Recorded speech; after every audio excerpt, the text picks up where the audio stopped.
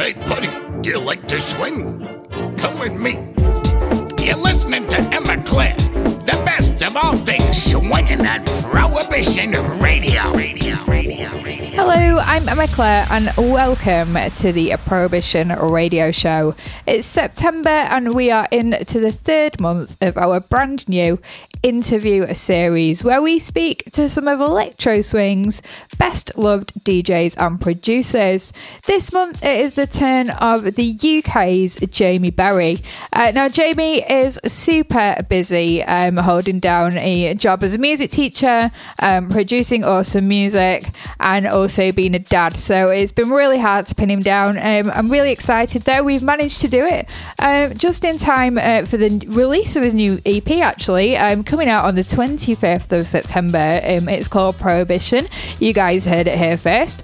We do kind of briefly talk about that in the interview, as well as some interesting things, including sandwiches. What am I on about, I hear you ask? Well, we best dive straight in, but before we do that, I just need to let you know, if you are looking for the music show, then you need to head over to YouTube or Mixcloud/Prohibition MCR. Prohibition Radio, coming live and direct from Manchester, England. Yes, swinging. Hi, Jamie. Thank you for speaking to the Prohibition Radio Show. Hiya. How are you? I'm doing very well, thank you. How are you? I'm very well, thank you for asking. I know there's loads of people that are super excited about this interview. Lots of the Prohibition regulars are big fans of yours, but for people that don't know who you are, can you tell us a little bit about yourself and how and where did it all begin? Yeah, so I'm, put in the electro swing category, producer, DJ. The inception of it all started with my granddad, who's a classically trained pianist, and he also plays like swing music and stuff. So he kind of got me into playing the piano, and it all kind of snowballed from there. I just became obsessed with music, played guitar in a bunch of bands when I was a teenager. And then I studied music production at university in Leeds, and kind of met a bunch of people there who kind of got me into making music on a computer. Most notably a guy called Alan Bluestone. He's kind of like probably the biggest trance producer in the world right now. Oh, and nice. he showed me how to like make music on a computer. And from then just obsessed with making kind of like anything, but mostly kind of dance music. And then around about 2012, I saw a video, and it's the video that everyone's seen of Power of Stella's Cat Groove with the green horrible carpet, and that just made me go, right, that's the kind of style I want to have a go at doing. And then and that's how I started getting into electro swing. So thanks Power Off. Yeah, I know Power Off has been like a big inspiration to like so many people, including myself. So in 2012, you released the marvelous single. And before that, I had a look on Spotify, I did my homework. You released an EP called Come With Me, which was kind of like more towards the electro and big room genres. Obviously, the marvelous one, there was the vintage samples kind of started to come into play. So is that kind of your first kind of transition from the big room more into the electro swing? Was he kind of testing the water? I mean, how did that one come about? And he's kind of spoken about Power of Stella, but well, I guess my route into dance music was a little bit more unusual because I grew up on like listening to like the Beatles and like AC/DC and like kind of guitar bands. So when I was like started writing dance music, I was writing it with like a guitar head on. I was writing it like, I still call the drop the chorus. It's like, if you're like speaking to dance producers, that's this is the verse. It's like, no, it's not. This is the breakdown. And I think what happened was with when I was kind of writing those dance tunes, I was still like loving the organic instruments. So I was always trying to like put in like a sampled guitar or like a real bass line. So when I started like kind of using sampling, the whole electro swing thing kind of like almost like fitted perfectly. So I have actually got some other stuff that I think got taken down, which I'd released before Come With Me, and that kind of maybe had more kind of hints as to how it would kind of pan out in terms of fusing with those vintage styles. That's cool. And how, I mean, obviously electro swing is such a broad genre. How would you just, and every producer brings something different, how would you describe your sound to people? Yeah, I guess, I mean, it is electro swing, isn't it? I know people don't like to pigeonhole themselves in genres, but it is what it is, isn't it? It's electro swing, and I've been calling it electro swing, for the last 7 or 8 years now. So I like the whole like vintage remix thing. It broadens it out, and it's great. I don't think it's good to get too bogged down in what it's called, but I guess my sound is kind of. I always like the idea of like an element of surprise in music. Like I love listening to something for that feeling you get for the first time, and it happens much more in dance music than any other style, I think. It's that kind of like that build up to what you think it's going to be, and then when the drop comes, it's like, wow, didn't expect that at all. And I think what I like with whenever I'm trying to make music, I'm trying to make it so it has that kind of element of surprise. So I like the idea that it kind of takes you somewhere that maybe you weren't expecting, or adds something that you weren't expecting. But also, I love listening to like those old records from like the 20s and the 30s, and I love the idea of like music like transporting you back in time.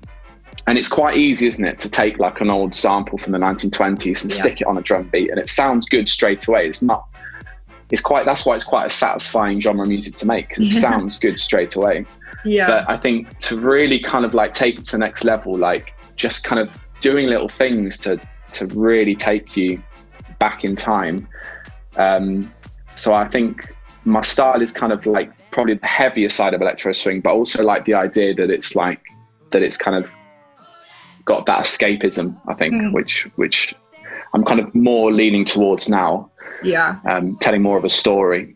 That's cool. Yeah, I think a lot of your tracks definitely do tell a story. I mean, obviously, you've been releasing electro swing for 8 years now, and you've had such an impressive string of hits. But I just wanted to talk about the one that probably everybody talks about when they think of Jamie Berry, which of course is Delight, which kind of catapulted your career, shall we say. You racked up millions and millions of streams across YouTube and Spotify, and got onto numerous TV ads. When you wrote that track with Octavia, did you get the feeling that it was going to be a big hit? And how did you feel, obviously, when you saw it just skyrocketing? How did it make you feel with that massive success?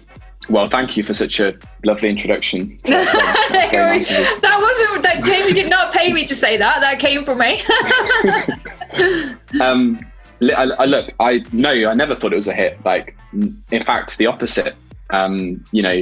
Delight kind of has all the characteristics of like what you shouldn't do to make a hit. I mean, you call it a hit. I still don't see it as a hit. Like, it's never had any like Radio 1 play. It's never been in the charts. But then that's the weird thing about the music industry, isn't it? Like, the song, like you said, I think the last time I checked, if you include it being used on YouTube as things like Slow Man used it for his intro, it's had like 2.5 billion plays collectively.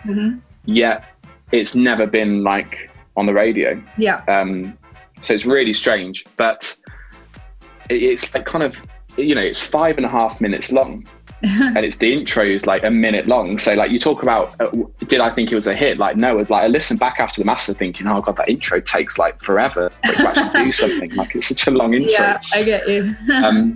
So, and I remember recording the vocals. I'd met Octavia on SoundCloud, and I invited her up from London to Leeds, and I was living in like a shared accommodation at the time. And when she got there, I bought this like condenser mic off eBay. Yeah. And like the pops were like horrible, and I was still like learning like my craft, and so I ended up getting like a coat hanger and borrowing my housemate's tights and making like a makeshift pop shield. And she was watching this the entire time. She must have been thinking like, who is this guy? Like, invited me all the way from like, never met him before, like fondling with tights and a coat. So it didn't feel like it was ever going to be, when you write a track like that, it's like you never dream of it being, I mean, how it became. And, you know, it's crazy, and it's still, you know, it's still kind of getting traction. I mean, we only just recently did a big sync deal with Fiat, which, you know, it was in every country in Europe and Africa. Like that was in January, and it's insane. Like the song was released like 8 years ago. So yeah, I feel like really kind of humbled by, you know, by the response to that song, and I am eternally grateful for it, because it was the gateway, like you said, to kind of opening the doors up. Yeah, absolutely. It's an interesting point what you say, actually, about how I obviously class it as a hit, but it never made it into the charts. But I think, as you say, that kind of just shows how the music industry is going these days. It doesn't, I think, the charts, although it's, you know, some artists, like, that's what they aspire to. There's obviously the underground scene and the dance music scene that isn't necessarily gauged by the charts. And yeah, it's interesting. Yeah. I mean, what do you think about that track? Was it that resonated with people? Do you think it was the lyrics in there, or what do you think it was that people kind of latched onto? Not sure. It was like a perfect storm. I mean, it started off with a piano, and it was actually a friend of mine at the time who was over, and he told me he played jazz piano. I went, oh, quickly, do something on the piano, like, let me record you. And that was the first thing he did. And he was there for like 3 minutes. He just recorded that, and he went, there you go, mate, cheers, and walked off. That's amazing. So it started off. That was the piano. And then my manager at the time, his dad, who wrote the brass parts, he wrote brass for he's like a music producer, like 40 years. He wrote music for film. So when he wrote the brass part, I think unintentionally he had his kind of film head on. So maybe that had something to do with why it was so successful with like the sync deals, because of that. He had that hook that was in there. And then obviously Octavia, you know, I think she was 17 when she recorded that. So she was like really young, had never done anything like that before. And I think just the fact that none of us really knew what we were doing kind of ended up, the innocence of it, I was about to maybe say, might have contributed to the fact that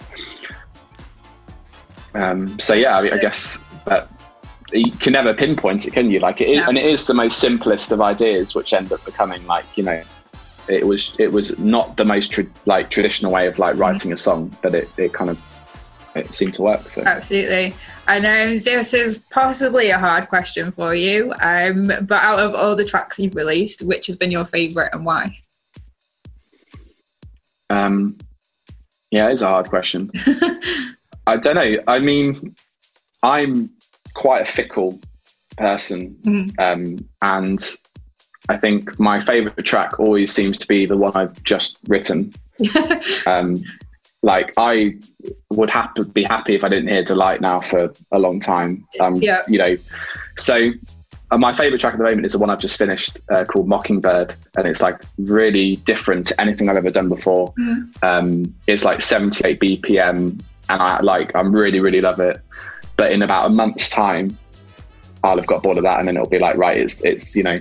And if your favourite track isn't the one you've just written, then I think there's an issue, isn't there? Like you've got to be enjoying your most recent piece of work. So, but I kind of have to pick Delight, don't I? Really, because that song's I owe it, don't I? Like I owe that song something. 'Cause it's, you know. Absolutely, but I can imagine you, as you say, I bet you do get sick of hearing it. I mean, you get that with singers that get known for a certain track, and then that's all they get booked to perform, and they're like, "Oh, really? This one again?" It's like I've done so many. Can I not play my new track? Exactly. Can I not play my new track? Nah, mate, play that one. Yeah. Please. Yeah. And I think that leads us on nicely, actually, to the fact that you have actually worked with quite a few vocalists. You've collaborated with bands such as Swing Growers, and you've done remixes. People like Alice Francis. Who's been your favourite producer or band to work with, and why? I would say my favourite band that I've kind of worked with, and I say worked with in the sense that I've done a few remixes for them, has been the Electric Swing Circus, because they, apart from the fact they're just like a lovely bunch, and Tom is just a legend, isn't he, within the scene? He is a legend. He's such a legend, and when you kind of get a remix they kind of, when they break it down into the stems, it's really interesting because you get to kind of hear all the intricacies that make up the track. So I find it like, it's quite, and with Electric Swing Circus, what always kind of strikes me is just the attention to detail in everything. And like, you don't always necessarily hear it on like the first, second or third take, but when you break it down into individual parts, there's so many like beautiful little things going on. And I've always just had so much fun like remixing the tracks. And the melodies and, you know, the vocals and everything's just always been like spot on. So yeah, I'd say they're kind of my favorite band to work with, as in like kind of remix and stuff. So yeah, no, good shout on that one. I've got a lot of respect and admiration for the Electric Swing Circus, and yeah, big ups to Tom if you're listening. And Ragtime as well, because Ragtime have also, I've never actually like released a song with them, like, you know, I've kind of worked with them through remixes, but they've always been like really good to me, like kind of invited me to swing them a jig a couple of times and like kind of done stuff. So yeah. Shout out to Ragtime. Definitely big ups to Ragtime Echoes as well, Rich and Tom again. And is there anyone you've not yet worked with but would really love to? I think my favourite singer at the moment who I'm really desperate to work with is Caro Emerald. And I think looking kind of, you know, on the trajectory of my career, I think she wobe like the person who, you know, when you just get in a studio with and you just feel like kind of a bit of a fanboy. I'd be like, I wouldn't be able to look her in the face, I don't think, for the first half an hour. So she'd be my next kind of dream electro swing collaboration at the moment. Absolutely. So. And would you want to like remix one of her tracks? Is there a particular track that you like, or is it you want to kind of got original kind of stuff with her? No, original. I'd love to do an original track with her. Yeah, I think that it would be really good. Like maybe kind of, because she does a lot like kind of 100 BPM kind of stuff, doesn't she? So kind of take like maybe like a kind of a Peeping Tom mixed with a That Man kind of collaboration kind of thing. I'm loving the sound of that one. Let's make it happen. Electric Swing community, let's rally around to make it happen. Do you reckon she'll listen to this? If she's listened she to this, might do. I mean, maybe we can send the show to her agent and let's make that one happen. So I'd like to kind of talk about clothing, because I know, like, obviously with the electro swing scene over the years, there's kind of been a lot of people that like to embrace the kind of 1920s dress code. I have not been stalking you, but I had a quick sneaky look on obviously your press photos over the years. This is a ridiculous question, by the way. It's not ridiculous. So obviously you used to wear flat caps and the braces, but it's interesting to see how your kind of style has evolved. Has that been as a kind of did you make that decision purposefully, or is it just kind of naturally kind of changed? Well, I guess. Okay, so when I first started DJing, my manager at the time said to me, look, you know, you can't just turn up to these gigs wearing like a t-shirt and jeans, you know, you're meant to be, you know, the main person, like you're meant to be an artist and exciting, and you're doing like music from the 20s, so you need to kind of dress for the part. So my housemate bought me a trilby, and I remember the first time I wore it to a gig in Battersea in London, I just felt like an absolute tit. Like I was walking around thinking, I feel like a knob. Like this isn't me. Like, you know, when you do something, just like this isn't me. Yeah, I get you. So, and I'm from a little town called Bourne in Lincolnshire originally. It's where I grew up. So I thought, well, if I'm going to be kind of forced to kind of take part in this like vintage dress code, I might as well wear something that's like original to me. So I ended up like buying a flat cap. And my friends at home, they do actually, like, they wear flat caps and stuff. So I thought I'll wear a flat cap and like braces and stuff. And like I quite enjoyed that. And like when you go to gigs, like, you know, especially like in Europe, like Austria and Germany, like you turn up, if you're not wearing vintage stuff, you look like the odd one. Everyone's like, you all know, like everyone's dressed up. So it feels absolutely fine there. But when you turn up to a gig in like Luton, you know, like a rave or something, you turn up in a flat cap. It's not always a good look. So I kind of, over time, I ended up kind of realizing that actually, although like my style was, you know, electro swing, didn't necessarily mean I had to turn up to like every gig dressed like like the photos and stuff. And it wasn't like a conscious effort. It's not like we sat down in a board meeting and went, right, you know, let's all a board meeting. Jesus. It's not like I sat down and said like, so I make myself sound like some big shot there. Like, no, so it wasn't like let's change the dress code because we don't want to like be associated with electro swing. It was just over time. Now and again, like I'll put it on, but I like to just go comfortable and you know, just however I feel like dressing that day. So no, that's a really great. I mean, that's a great question. Yeah, it's really interesting. I think you've hit the nail on the head there. You need to feel comfortable. I mean, obviously I DJ myself, and when I first started off with electro swing, I was like, flapper dresses, woo, like, you know, really throw myself in there. But I don't do dresses and I didn't feel comfortable, and it shows if you don't feel comfortable. So I think it's just finding something that's true to yourself, and I think that's really important. So sorry for putting you on the spot there with that question, but I think a lot of people will be interested to hear the answer. So let's talk about 2020, because I know we've spoken about where it all began, but right up to the here and now. It's been a busy year for you already. You've released an official remix, you've had a single out and an EP, and away from music, you've recently become a dad. So I'd like to know, how do you juggle everything? Because you've got your job as a music teacher, the production, the DJing, and being a parent. That's a lot going on. It is chaotic at times, and you know, anyone who's kind of in education will know that, you know, being a teacher is not one of those jobs that you can just kind of do on the side. No. You know, it's all encompassing at times, and it's but do you know what it's kind of taught me is that I'm still just as productive now as I was when I was a bachelor living on my own, because you just end up working smarter and working differently.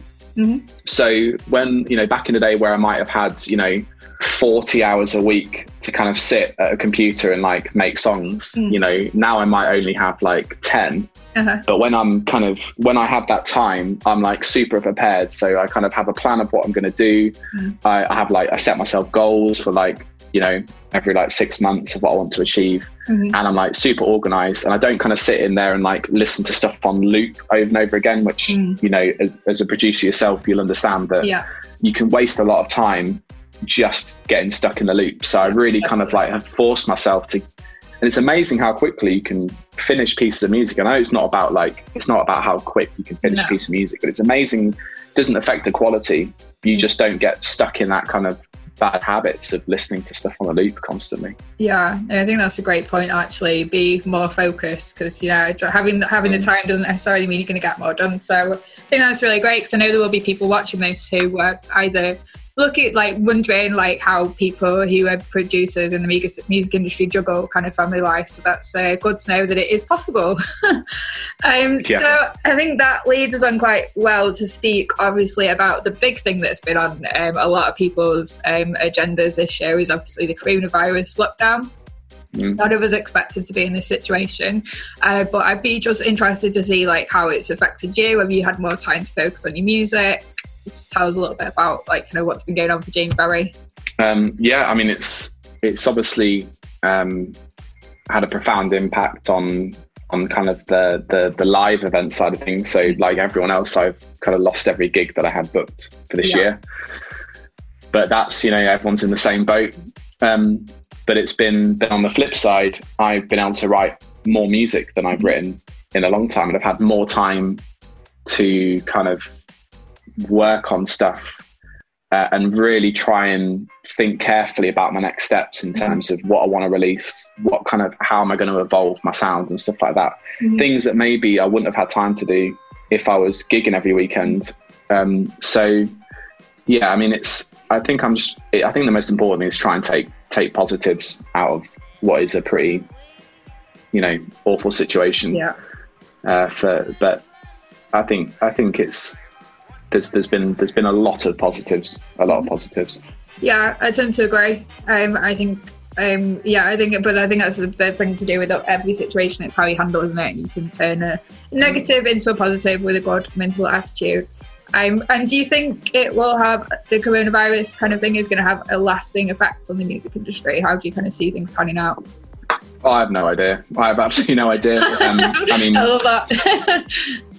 Yeah, no, I wouldn't even want to like put money on it. I mean, wishful thinking. I like to think that in a couple of years' time, you know, we'll be sat in a beer garden or something and saying, "Oh, do you remember that pandemic year? That was crazy." But then I don't know if it's going to be, you know, longer lasting than that. I really hope not. But we'll see what happens. But I no idea. It's impossible to say, but I mean, good news for Jamie Bray fans in a way, because it means we get more music, so hooray. Well, there you go. Everyone's a winner. So you've been around the world playing gigs in so many countries, which is obviously a perk of the job. Out of all the countries and cities that you played in, which was your favourite and why? Which is my favourite? Well, I planned to take my wife and my daughter to Munich in Easter, and we had to like cancel, obviously. But and the reason why I wanted to take them there was because I told them it was my favourite place that I played when I was like DJing in Europe a lot, and Munich particularly. I don't know, I just love that city. There's something about it. I think it also helped that there's a guy called Joseph who's booked me a lot in Germany, who's now a really good friend of mine. I was actually going to go out and stay with him and his family, and he like really made me feel welcome. You know, I stayed at his house when I played in Munich, and he like, you know, the whole weekend he like looked after me, took me to like the best places to eat, like took me to all like the hot spots and stuff. And I think that probably had a big impact. But then also I can't not mention, I think Byron Bay in Australia is just the most beautiful place. It's crazy. And like, I played in like it's called the Beach House Hotel on the seafront. And yeah, that I mean, I've got a family who live just outside Byron Bay.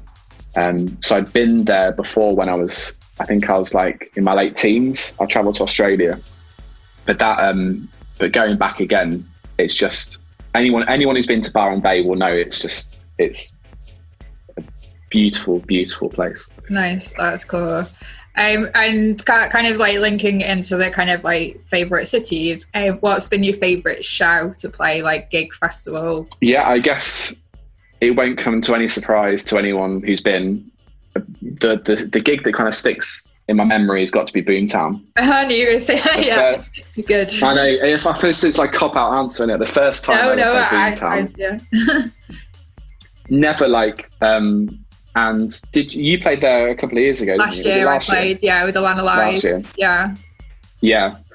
It's, I think what took me like by surprise, not the festival itself is incredible, like immersive and like absolutely huge and vast, and like the most amazing artists play there. But what really struck me was before I went on stage, they had like a compere who was like kind of like introducing each act, and they just had like a string of like amazing. I think I came on after take 5.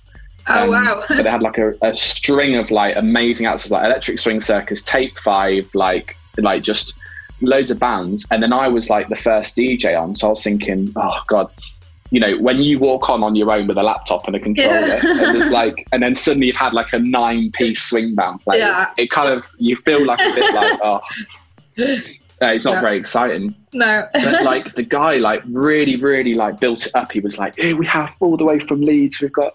When I came on stage, like just the reception from, I've never had anything like it. The reception from the crowd was just insane.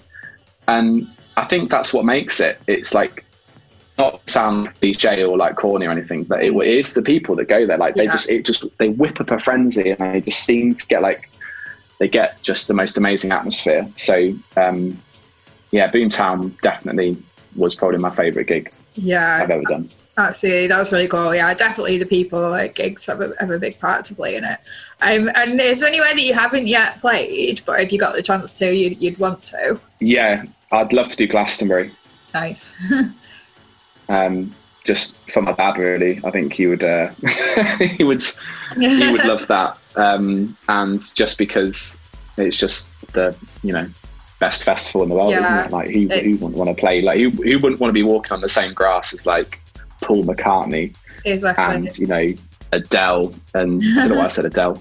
Oh no, she's God bless her, Adele. Yeah, exactly. She's a good singer. Just like superstars of the music, like the biggest people in the music industry, like all in like, you know. I think that'd be a great place to play. Yeah. For sure, definitely a cool one. And obviously, you have played some pretty big gigs. Do you get nervous before you go on stage? And if so, how do you deal with the nerves? I used to get really nervous. Not so much now, nerves, more kind of just anticipation. Just get a bit like fidgety. But I guess I guess the nerves come from is my equipment going to work? I think that's my biggest nerve. Once I maybe have the same thing. Once I realise that the sound coming out of the speakers, I'm like, I feel like my anxiety reduces like tenfold, and then I can just kind of get on with it. But I hate the waiting. I really hate waiting. Like I hate being backstage and like just sat there waiting to play. But when I first started playing, I used to find it quite nerve-wracking. And I think like, I remember my friend came to watch me and he was like, yeah, you're really good, but you never once looked up like the entire time, like 2 hours. I was just like glued to my laptop. But it's just something you get used to. Like, I mean, I used to be terrified of public speaking. And then, you know, now I've been a teacher for, 7 years, I can stand up in front of, 100 people and talk for an hour. And I never would have been able to do that, So it's just kind of the more times you do it, you become desensitized and you become more confident. So yeah, it's over time, isn't it? Yeah, for sure.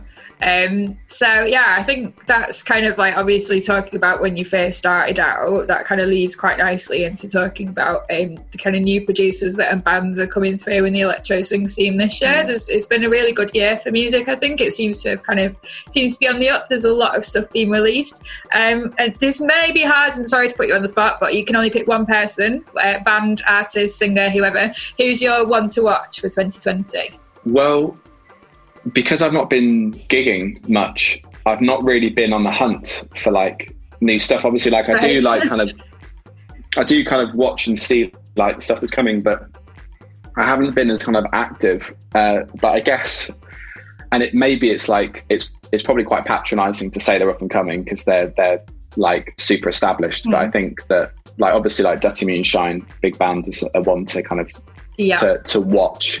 Definitely. Because they seem to be like, I mean, Mike seems to be on an absolute mission to take on the world, doesn't he, at the moment? And he's doing a pretty good job of it so far. He's on mission. Dirty Moonshine. Yeah, no, he is. Yeah, he's like a dog with a bone. I think he really is. I think. Those guys are. I think their sound and what they're trying to do is spot on, and it's exciting, and I think that's kind of what the scene needs, really, more of that. 100%. It's interesting you picked Dirty Moonshine, actually, big band, actually, because Barton Baker picked them as well. So oh, did they? Oh, yes, they did. So big ups to Mike. We all we're 100% behind you. Yeah, I think it's really positive for the scene. Mike deserves it as well. He's an absolute workhorse. So yeah, big ups. Yeah, he is. Moonshine. And what advice could you give to any aspiring DJs and producers that might be listening to the show? It's funny you ask that because my brother also kind of makes music. He doesn't tend to release it, and the reason he doesn't release it is because he never finishes his tracks. And it's the same advice that I give to everyone. It's like, just make sure you finish your music, because you go through that, like as a producer yourself, you'll go through that kind of, a new idea. Oh, it's really exciting.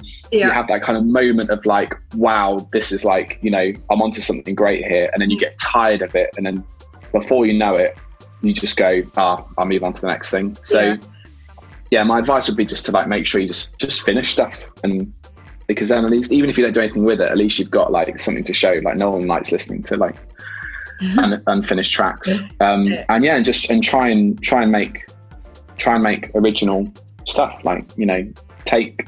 Take your own influences. I think it's better when people start making music where they haven't really been involved in that scene, and it's more exciting. I'd love to hear electro swing written by a guy who's been in a heavy metal band, or by a girl who's been in African drumming, because they'd probably bring some really cool ideas. Whereas if you listen to electro swing by someone who's just made tech house their entire life, you kind of know what you're going to get, don't you? So I think try and make something original, make it interesting, and put your own stamp on it. Yeah, that's really great advice. I think it's sometimes it's quite nerve-wracking when producers start out and you want to be different, but you kind of want people to accept your music as well at the same time. But I think it's all just being brave and putting yourself out there. So exactly. Yeah. Good advice. Now we all want to know, I want to know, and I know a lot of people will be listening want to know, what does the future hold for Jamie Berry? What can we expect from you for the coming months and years? Well, I don't like to plan too far ahead because as this year has shown, you never know what's kind of coming around the corner. But this is a great opportunity, and thank you for bringing it up. It's my new EP, which is going to be, I think, is going to be released early to mid-September. I haven't got an exact date for it yet. Possibly the 4th of September. It's a 5-track EP. And I'm really excited because there are a couple of tracks on there which I think are completely different to anything I've done before, like completely different. So I'm excited to kind of put something kind of fresh out there. I'm going to be working on the single before the end of the year, so you'll probably get another couple of releases out of me before 2021. And then next year, I'm just going to be hounding Carol Emerald from every angle until she agrees to do a collaboration with me. Amazing. And is the EP and the singles that coming out on Flat Records? No, they're going to be, I'm releasing them independently. Okay, interesting. Yeah. Great. Why have you kind of switched to the kind of self-releasing? Or would you? I guess it was part of me just wanted to like understand the process a bit more, because what I realized is that, you know, when you're writing the music and you're working with other people, you kind of send it off and then the artwork suddenly appears out of nowhere, and then you get some masters in your email, and then you get told kind of when it's going to be released, and I loved that for a long period of time.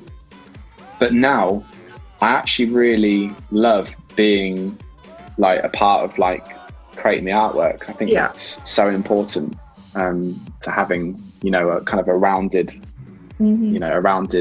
piece of work, and just having a bit more like control over stuff, and, you know, setting my own kind of deadlines, not being kind of stuck with other people's deadlines and stuff. So yeah, I mean, I'm not kind of saying I'll be releasing stuff independently forever, but just at the moment, I'm really enjoying it and just kind of doing my own thing. That's cool. I know I've spotted quite a few, not just in the electro swing scene, but kind of like the wider music industry, that quite a lot of producers seem to go down the self-release route.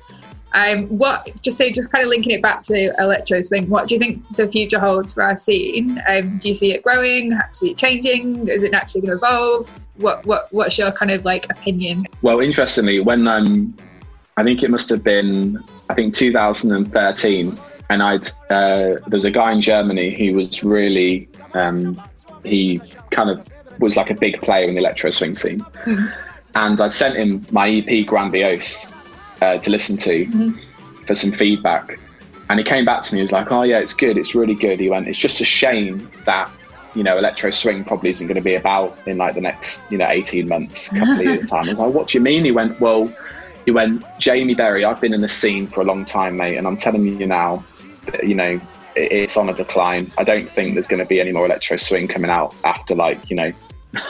So it really kind of put me in a bit of a dark place about it. And I was thinking, oh no, this guy's basically just shattered the electro swing dream. And then here we are in 2020. And, you know, like you said, there's more stuff being pumped out than ever before. And, you know, it's not grown to the point where it's crazy big. You know, there's still like, you know, I bet if we showed 10 people electro swing, only probably one of them would be able to tell you what genre it was. But like subconsciously, I think a lot of people have heard of it because it's being used so widely on like TV and radio and stuff. So I think it's still got a future, but it relies on people like you me and like Dirty Moonshine and all these other like producers and artists to make stuff that's exciting. I think if we keep on putting out the same kind of style all the time, then we give the wrong impression of what the genre is. And and I think the one band I wanted to mention, which I haven't, who I think are the most important to the scene, hands down, are Caravan Palace. And I think even over Parastello, I think Caravan Palace, they are the most forward-thinking electro swing artists out there. And all you need to do is listen to their last album to hear a sound that's kind of linked in with this scene, which we've never heard before. Like they're taking it again to another level.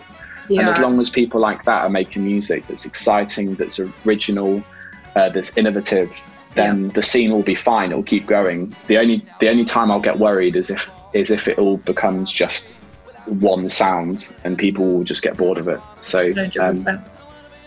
Yeah, that's cool. Yeah, good shout on Caravan Palace as well. I know their latest album was quite different. I have to say, I listened to it and I was like, ooh, this is a bit of a change. But I think it's cool because even people listening to the new album, that will then link them back to the older stuff, and then it'll get people, kind of like investigating what's out there. So absolutely.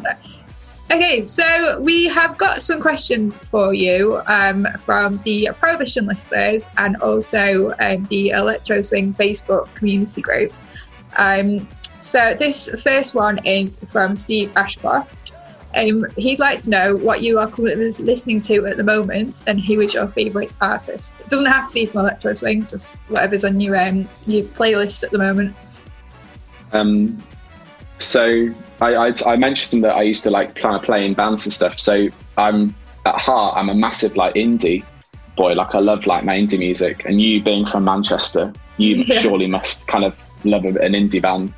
Yeah. So I've been like really, really loving like just like some indie classics at the moment. I've been listening to like The Strokes, like Room on Fire, like Maximo Park, a band from Sheffield called Milburn, who are like awesome. So just been really enjoying like in the summer I always seem to end up listening to like loads of like indie music and stuff, so like guitar band stuff. So I know that's kind of probably, or maybe it's not a surprise at all, but it's just so good to kind of have a break from, if I was spent all my time listening to swing music, electro swing outside of making it, I don't think it'd be good for kind of working. So yeah, I try and like, take a break and listen to other stuff. So that's cool. Yeah, The Strokes, man. The Strokes are a good thing. Yeah, I do have a soft spot for classic indie, like Britpop's my kind of favourite. The kind of like slightly cheesy bubblegum indie. It's like, excuse me. So I've got a question for you from Sprinsky, aka Nanuk. What music? No, you did actually speak about this earlier on in the interview, so sorry to kind of like duplicate your answer. But what music did your parents listen to? And what did you listen to when you were growing up? Do you think this has influenced the music you write?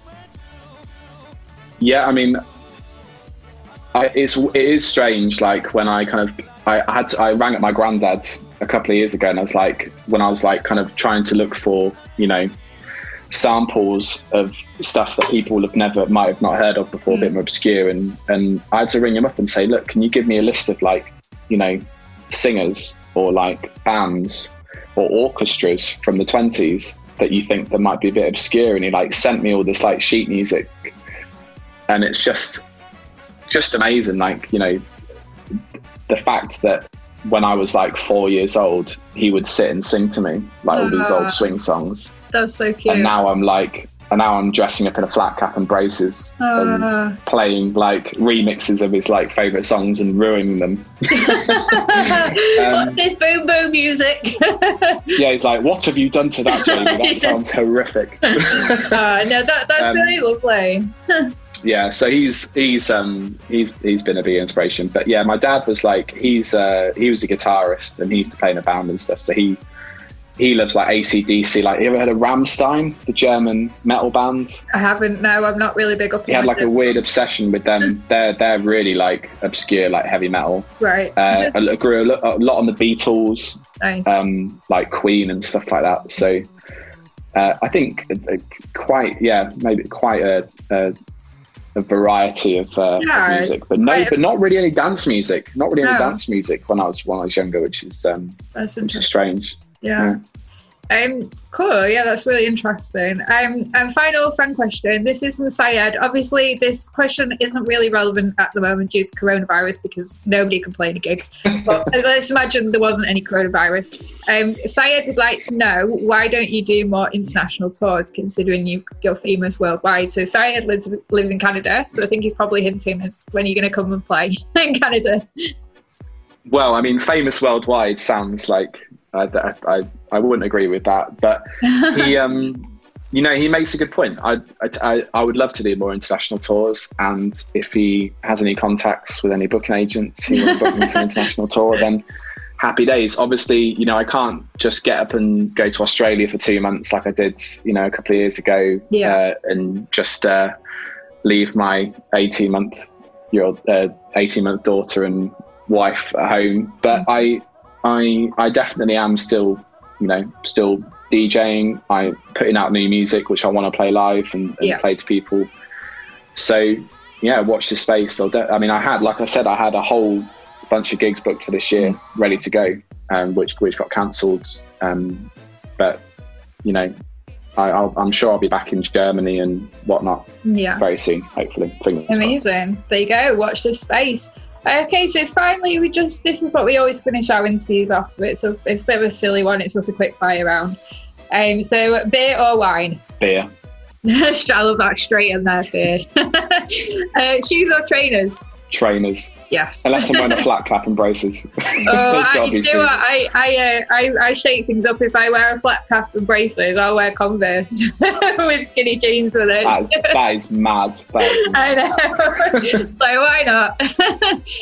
Swing or jazz? Swing. Yeah. There was only going to be one answer with that one, wasn't there? On your nights off, do you stay in or do you go out? I love staying in. Gotta love staying in now. Yeah. I'm 32. I'm too old for going out and seeing people. I think it's the case of being a DJ though, isn't it? As well, you play that many gigs. It's like when you got a night off, you want to stay in and watch a bit of Netflix. So you're going absolutely. And the final question: what 3 things do you always take to a gig? Laptop, headphones. Sandwiches. Always got to take a sandwich. Sandwiches, I love that. You never know when you're going to turn up and no one's put a spread on. And I need a good bite to eat before I play. So yeah, good sandwich. That's brilliant. And what's on Jamie Berry's sandwiches? What's your sandwich flavour? I just like a classic, like BLT, good BLT. If I can treat myself to any a nice, if I'm feeling really decadent, like a Waitrose or an M&S sandwich, just anything on that is beautiful. That's brilliant. I'm so rubbish at preparing for gigs sometimes. I'm usually the one in Tesco buying a meal deal 15 minutes before I've got to go on stage. You got to eat. I know. Exactly, I've got to eat. It's important. People think DJs are just people who press play on a laptop, but it's still hard work. You've got to you've got to have some sustenance. That's brilliant. Well, that's all we've got time for. So thank you so much for taking the time out of your busy schedule to speak to Prohibition. Hope you've enjoyed it. Thank you very much for having me. It's been great. It's been great talking to you, and I'm a big fan of all the stuff you're doing. So thank you for having me. Thank you. It's been an absolute pleasure. Prohibition Radio. Thank you very much to Jamie. I'm still smiling from that interview. I had such a good time. Thank you for taking time out of your busy schedule. It was absolutely awesome to speak to you. I hope you guys enjoyed it. And don't forget, if you are over on Spotify and you'd like to listen to Jamie's mix, then get yourself over to YouTube or Mixcloud/Prohibition MCR. I've been Emma Claire, and I should be back with you in October for another exclusive interview. Hey, buddy, do you like to swing? Come with me. You're listening to Emma Claire, the best of all things swinging at Prohibition Radio.